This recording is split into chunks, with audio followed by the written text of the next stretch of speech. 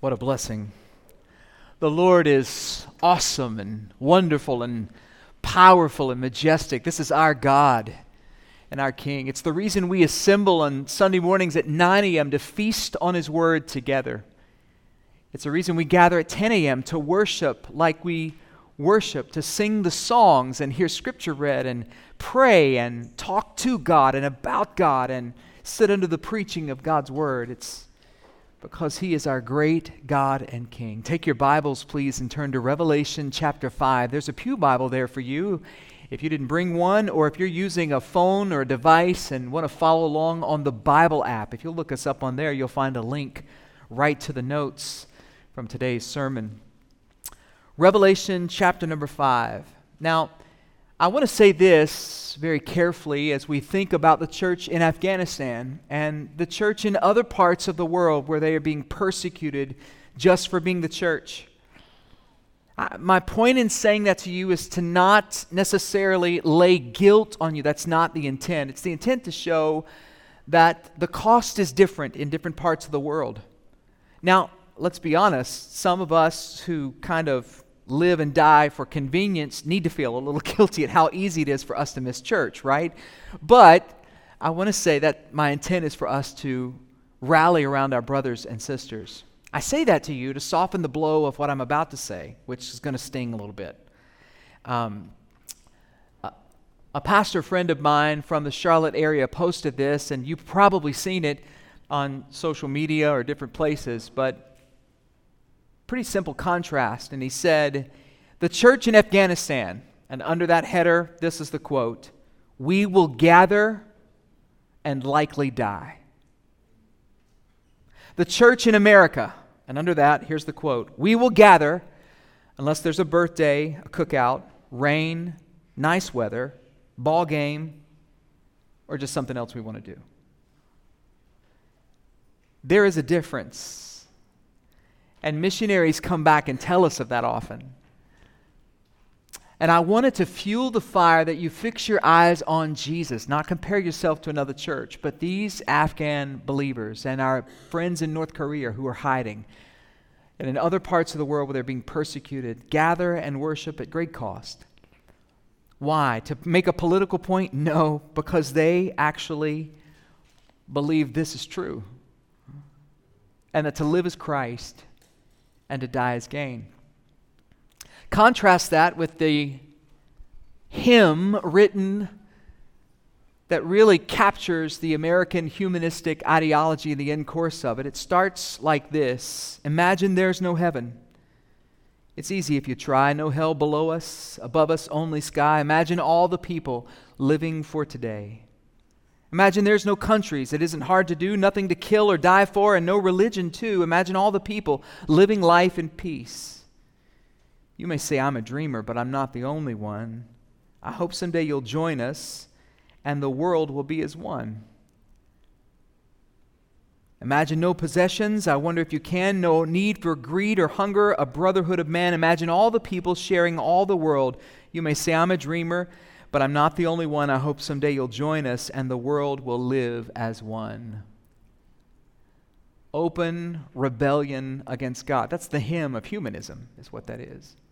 I know the tune's pretty, and I'm going to get some hateful emails and texts after that. How dare you? You write some better lyric and put them to the tune of that. The tune is pretty, but the song is terrible. It's a terrible worldview. There can be no peace without Jesus. What would it be like if nobody was able to take that scroll that Jeremy read about just a minute ago?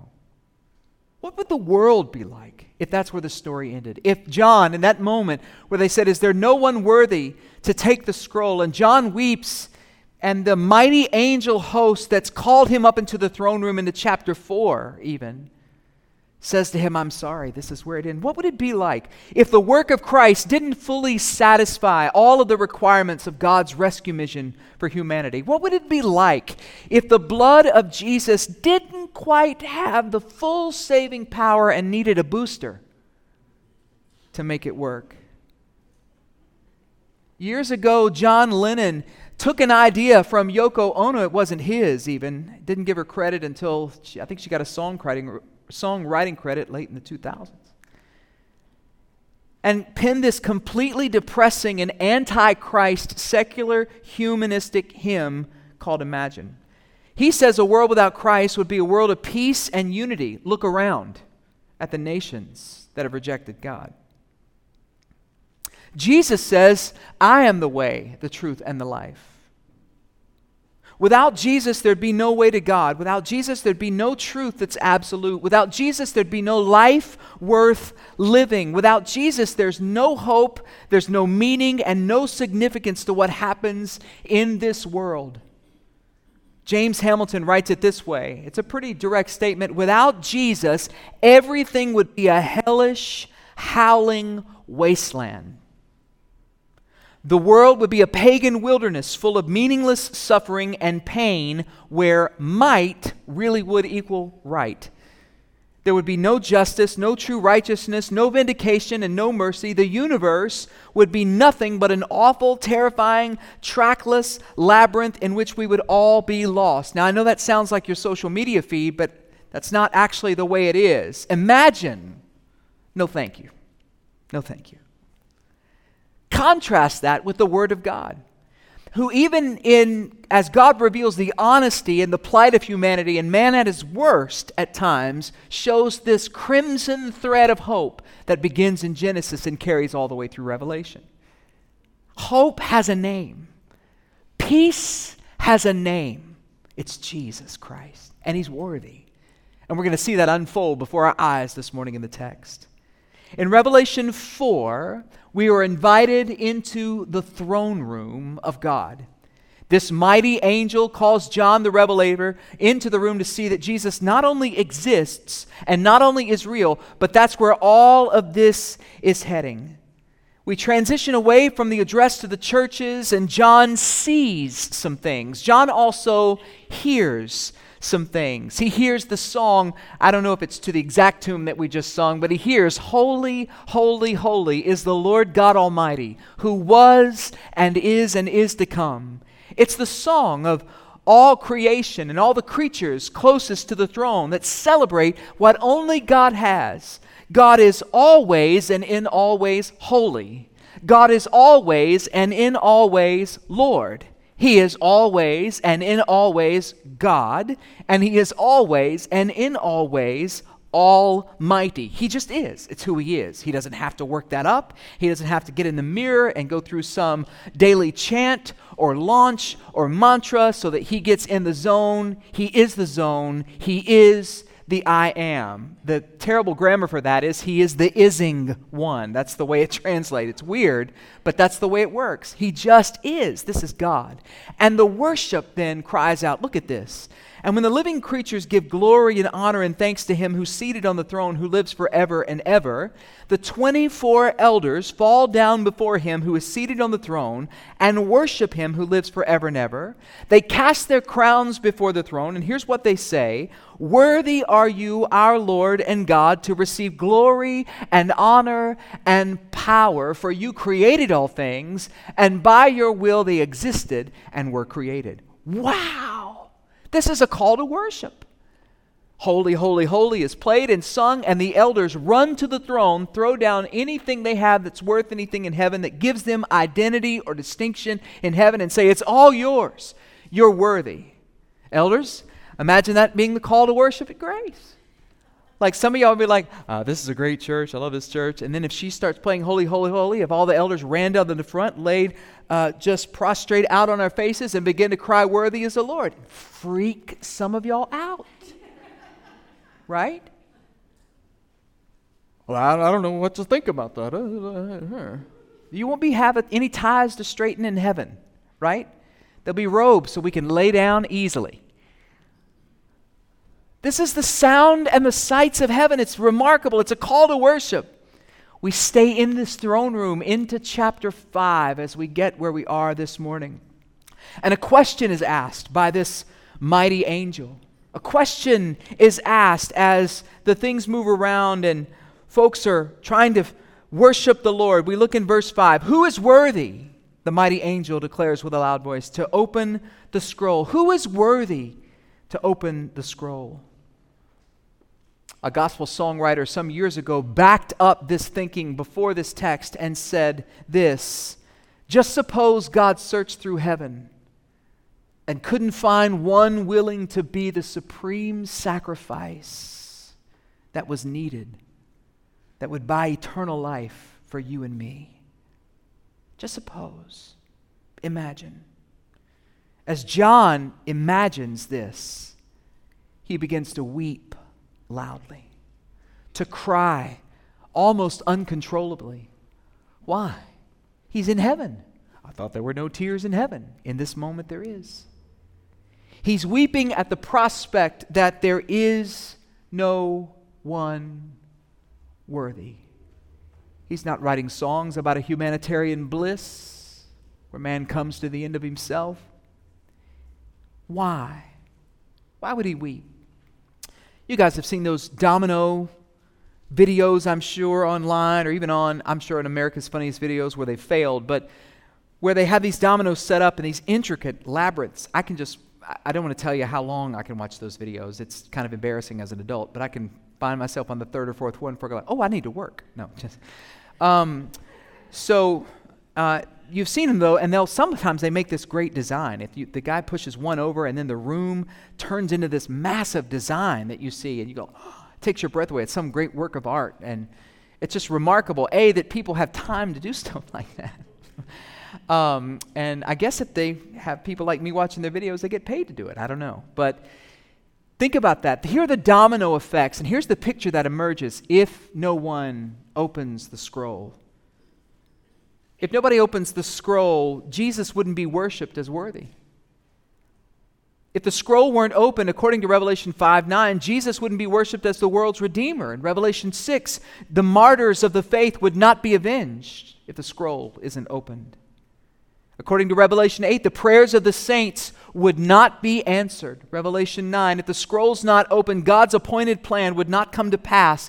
If the scroll's not open, according to Revelation 11, the kingdom of this world would not become the kingdom of our Lord and of His Christ. In chapters 16 through 18, the wicked would not be judged. Chapters 19 and 20, if the scroll's not open, Jesus would not come back. In chapters 21 and 22, if the scrolls weren't open, God would not reign in glory in the new heavens and the new earth. John didn't know all that yet, but no wonder he wept.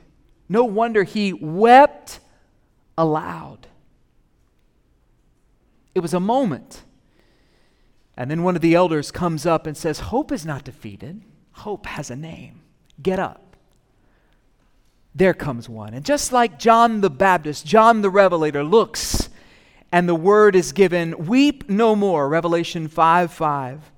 Behold, I love that word, fix your eyes upon, gaze as if for the first time, like lock those eyes in. Behold, the Lion of the tribe of Judah, the Root of David has conquered so that he can open the scroll and its 7 seals. My. Just when hope seems lost, just when it seems like nobody can get anything done, we fix our eyes on Jesus and worship erupts. I don't want to get too far ahead of myself in application, but can I just tell you, I don't know what's going on in your life. I know that many of us are not that far removed from loved ones just passing into eternity. Ted Smith's father passed just this week after just burying his mother in the last month or so. Pray for the Smith family as they grieve well. We'll give you details on that as the time permits. I don't know what you're dealing with. If life's falling apart around you, what your family situation is, I don't know what it looks like. Everything may be crumbling, and if you fix your eyes on everybody that's not worthy, it'll mess you up. But if you'll look at Jesus, it'll change everything. Now, the situation may still be grim and may still need a miracle, but it'll certainly change your song. Let's look at Jesus for just a moment. Some of these titles ascribed to him here, I want to touch quickly this morning. That's our goal this morning, to see our worthy Redeemer. Why would all of heaven stop with all of its heavenness just to give attention to this moment? All of heaven does. The Lion of the tribe of Judah. He's worthy because he's the Lion. In Genesis 49, this is alluded to, it speaks to his title as Messiah, that he would come from the tribe of Judah. A little cub lion, it's referred to in Genesis 49. In verse 10, the Bible says, "The scepter shall not depart from Judah, nor the ruler's staff from between his feet, until tribute comes to him, and to him shall be the obedience of the peoples." That word nations, all of the gatherings. Messiah, Jesus Christ, the Lord will come from the tribe of Judah. This is the way the Lord planned it. This speaks of his authority, of his power, and of his strength. Our God is not a coward. He's not some, washed up has-been trying to tiptoe around and hope he doesn't offend anybody. He is the Lion of the tribe of Judah, and he's in charge. And then we see the title, The Root of David. Of course, you're already there with me. I get it. But that, of course, speaks to the lineage that he has through David. Isaiah 11:1 says, "There'll come forth a shoot from the stump of Jesse." Also in chapter 11, it says, "And one day that root will stand as a signal for all the peoples." There it is again. "For him the nations shall inquire, and his resting place will be glorious." That's a word not used for an earthly or an earthy place, rather. Jeremiah 23 also alludes to this. It's more proof that Christ is the Messiah, that he's the source of all of the covenants, and that he is the genesis of all blessings in the Bible. Jesus is worthy because he's the Lion of the tribe of Judah. Jesus is worthy because he's the root of David. Jesus is worthy because he is the conqueror, also mentioned here. Go back to the text. That we see here, the Lamb, he's coming. He's taken the scroll. They said in verse number, there it is, verse 5, "Weep no more. Behold, the Lion of the tribe of Judah, the root of David, has conquered." He's the conqueror. In Colossians 2, the Bible says he disarmed the rulers and authorities and put them to open shame by triumphing over them in him. I want to tell you something. Our God is the conqueror. Jesus Christ is the conquering king. He has conquered. He is conquering now, and he will conquer for all time and eternity. The Greek word in here, for all you shoe lovers, is Nike. And it's translated and rendered different ways in the Bible, in different versions of the Bible. In the ESV, it's conquer. In the NIV, it's triumph. In the NKJV, it's prevail. In the NASB, it's overcome. In the insert appropriate letters, whatever version you like, it means he wins. He conquers. He's in charge. This is our conquering king. What exactly did he conquer, Pastor? Sin. He lived a sinless, spotless life. There was no hint of even guile in his mouth. He was tempted in all ways that we be tempted, with all that the world had to offer, but did not sin. He who knew no sin became sin for us so that we might become the righteousness of God. He conquered sin. He conquered death, hell, and the grave in 3 days. Now that's a pretty tall order. Created the world in 6, rested on the 7th, conquered death, hell, and the grave in 3 days. Yeah, he's in charge. He's worthy. This is our conquering king. My, what a Savior. What a Savior. Look on then at verse number 8. Or pick up at verse number 6 with me in the text. I don't believe I have it on the screen. That's fine. We're just about to pick up there. "And between the throne, the 4 living creatures, and among the elders, I saw a lamb standing as though it had been slain." Look at that. I saw a lamb standing as though it had been slain. Jesus is worthy because he is the Lamb of God. Can you hear it back from John when John says, "Behold the Lamb of God," finish it for me, "who takes away the sins of the world." He's worthy because he's the Lamb. He's standing as though he's been slain. This word lamb is used 29 times in the book of Revelation. 28 times it refers to Jesus. You say, well, what does it refer to the other time? Well, it refers to the false prophet. It refers to the one pretending to be the Lamb. You see, Jesus is the true Lamb of God. We can trace the Lamb all throughout redemptive history in beautiful ways. Remember Abraham and Isaac going up the mountain in Genesis 22? Abraham says to Isaac, God will provide for himself a lamb for the burnt offering. Wow, it's a picture of Jesus. Remember the Passover in Exodus 12? Your lamb shall be without blemish, a male a year old. You may take it from the sheep or from the goats. A lamb without blemish. A picture of Jesus. He was the suffering servant as the lamb in Isaiah's prophecy in chapter 53. He was oppressed and he was afflicted, yet he opened not his mouth, like a lamb that is led to the slaughter. And like a sheep that's before his shearers is silent, so he opened not his mouth. And finally, the one that you all went to, the one my mind went to as soon as I saw the Lamb in Revelation, in John chapter number 1, John says, "Behold, the Lamb of God who takes away the sins of the world." Mary had a little lamb. His soul was white as snow. And anywhere his Father sent, the lamb was sure to go. He came to earth to die one day. The sin of man atone. And now he reigns in heaven. He's the Lamb upon the throne. This is our King. This all-seeing, all-knowing Lamb of God takes the scroll because he alone is worthy. And when he does, worship erupts. Now you thought it was something in Revelation 4 when the elders threw their crowns down. It becomes disjointed. When all the creatures of heaven see our slaughtered but standing, searching yet sovereign Redeemer, when they see him as worthy, they cry out this anthem in Revelation 5, 9 and 10. Look at it on the screen, look at it in your Bibles. And they sang a new song, saying, "Worthy are you to take the scroll and to open its seals, for you were slain, and by your blood you ransomed people for God from every tribe and language and people and nation. And you have made them a kingdom and priests to our God, and they shall reign on earth." Wow.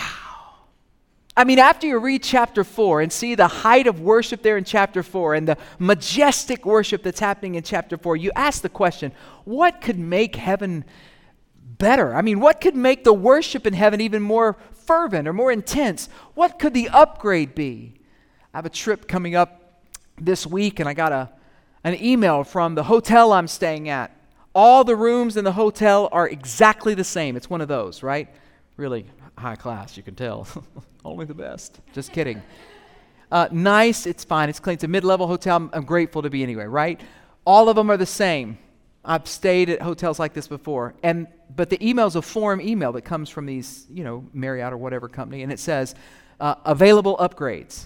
I thought, there are no upgrades here, but I still click. It's a none available, right? You click. You get into 3 pages, you got to accept all the cookies, you got to give them your social, your blood type, you got to do a retina scan, and then you find out there are no upgrades available. What could upgrade the worship experience in heaven here? Jesus can. Jesus can. Let me give you a lesson here, and I'll repeat it at the end of the sermon this morning. As long as we keep our eyes on Jesus, God will never cease to provide us with new reasons to worship him. As long as we keep our eyes on Jesus, God will never cease to provide us with new reasons to worship him. But if you're banking on your healing or your breakthrough or that money to come through or this job to pan out, you know what? One day you might get fired. You still may be sick. You might lose the house, the car, and the bill incur a late fee. Jesus is still on the throne. If you're basing your praise on what you see on this earth, I don't know how to help you, except to command you like the Bible does, to lift your gaze. Lift your gaze and realize as the people of God, we are seated in the heavenlies for a reason. We are to fix our eyes on Jesus, the author and the finisher of our faith, who for the joy set before him went through all that the world could throw at him and endured it all, so that we might become the righteousness of God. Jesus shows up and worship erupts. They're saying, Lord, you're worthy. You're worthy to do what's required. You're worthy because you were slain. You're worthy because you ransomed a people. You paid the price. You're worthy because your grace is enough for the whole world. You're worthy because you rescued us from darkness into the kingdom of your marvelous light. You're worthy because you gave us a role as priests ministers of the new covenant. You've made it possible for us to rule and reign with you for all eternity. Can you process that? I mean, can you wrap your mind around that? I don't have to go around the room this morning, but probably most of us in the room have somebody with some degree of connection there. It's still really fresh for me. Ashley and I are reading texts in the Bible and wondering what Nana, what Willeen, what her mother's seeing right now. We're looking at pitiful artist renderings who do the best they can to try to be as literal as they can to interpret what they see in Revelation and do paintings, and then we realize it's never even entered into the hearts of man the colors and the sights and the sounds that are the reality of the redeemed that are there.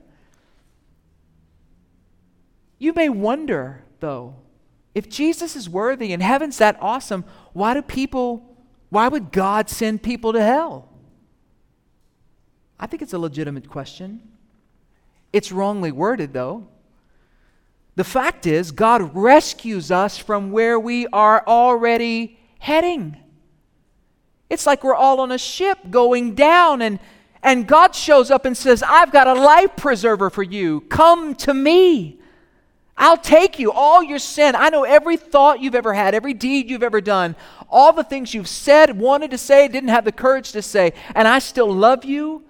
And I want to make you new, and I want to save you and get you off of this sinking ship. And we go, no, I'm good. I want to do it my way. I'm imagining a world with no religion and no heaven and no hell.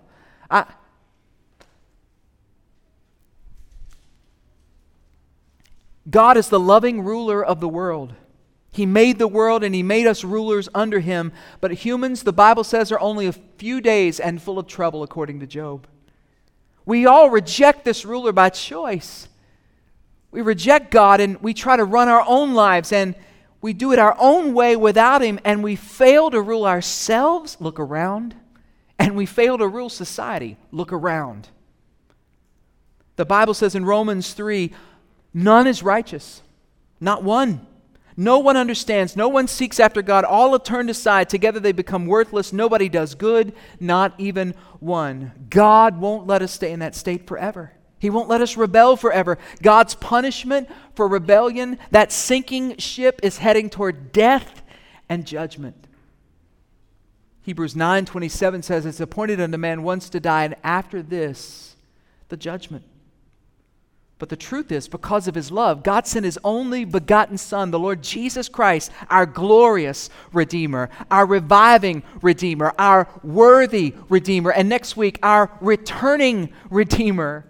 He came to this world to live under God's rule perfectly as a man, yet by dying in our place, He took our punishment and bought our forgiveness. The Bible says Christ also suffered once for our sins, the righteous for the unrighteous, and that He might bring us to God, to rescue us.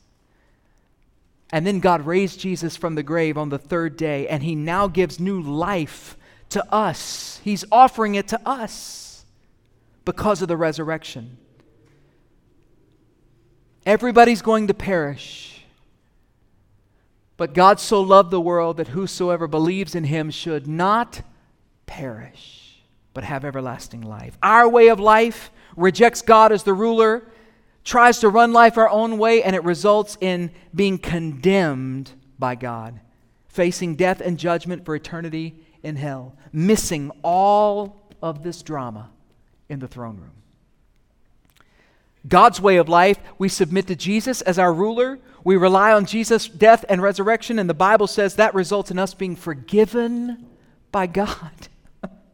And we're given eternal life to rule and reign with the only one worthy. Our brothers and sisters in Afghanistan recently had to register their religion and have it listed on their national ID card. In many respects, they were inviting persecution. At worst, they were signing their own death warrants. They believe that Jesus is worthy. They're not attempting to be revolutionaries or contrary or resist the authorities or make a name for themselves. No, they're in a land where it costs much to be a disciple, and they have counted the cost and come to the conclusion, this is true, this is real, and He's worthy. For them, where the gain of death is all but certain, they are choosing rather to live the life that Christ offers them. And it's a life without hardly any comfort for them. They're not waiting until heaven to sing the song of Revelation 5:12. Worthy is the Lamb who was slain to receive power and wealth and wisdom and might and honor and glory and blessing. The lover of their souls, the lover of our souls, has all authority, all blessing, all honor, all wisdom, all might, and all dominion. I wonder this morning if you might join with me. I've got a few of these passages woven together. It's a little different. It's okay. I've already freaked you out by telling you the elders might be laying up here next Sunday. You don't know what to do with that. So here's what we'll do. I'm going to throw some of these passages. Let's start with verses 9 and 10, Mark. I think I have them in order there. We're going to do these great passages here. I want us to get a little taste of heaven and say what heaven is saying. Start at Mark on where they say worthy there. Worthy. I want you to say this along with me. Let's read this out loud together, and I hope it wrecks your brain for the rest of the week. I really do. Here we go. Let's do it with heaven. Worthy is the Lamb who was slain to receive power and wealth and wisdom and might and honor and glory and blessing. Wow. To him who sits on the throne and to the Lamb be blessing and honor and glory and might forever and ever. Had it not been for a place called Mount Calvary, had it not been for the old rugged cross, had it not been for the God-man named Jesus, then forever my soul would be lost.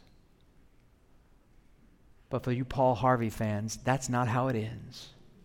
The rest of the story was this. He came. He lived. He died. He rose again. He's seated on the throne. And he is worthy. I'm going to ask the musicians to come and give you a moment to worship the Lord. Before we sing a song, Julia's going to play. I'm going to pray. I'm going to ask you to lavish your love on this worthy Redeemer this morning. With heads bowed and eyes closed, I'm curious today. Are you trying to live life your way or God's way? Two ways to live. One results in judgment. The other results in ruling and reigning and joy unspeakable and full of glory. If today you want to begin that relationship with God and living in God's way, repent of your sins. If the Lord is calling you to himself, you feel this urge to do something about it, that's the Holy Spirit working in your heart right now. Maybe you're watching online. Maybe you're seated in a pew or somewhere else on the property this morning under the sound of my voice, and God is dealing with you. Don't rush through this moment. Talk to God. Ask him to save you. He wants to make you new. Let's worship for a moment.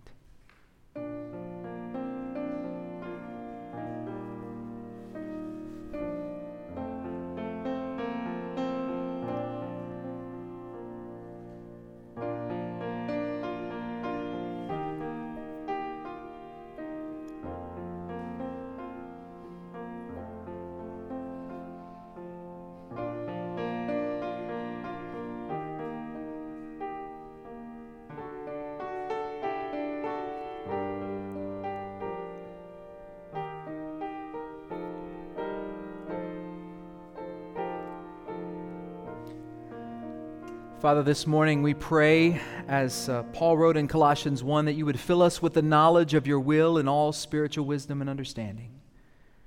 Lord, that we might walk in a manner worthy of you as our glorious, reviving, worthy, and soon returning Redeemer. Lord, this week may we keep in step with the Spirit in a way that brings you pleasure. We want to bear fruit in every good work this week. We want to live and love and learn more and more of you, Strengthen us with all of your power according to your glorious might. Lord, you've given us everything we need to endure anything, even that we're seeing our brothers and sisters around this hostile world endure. You've given us everything we need so that we can do it all with patience and with joy. And we confess this morning, you alone are worthy. In Jesus' name, amen. Let's stand together and lift our voices in song and glorify the Lord.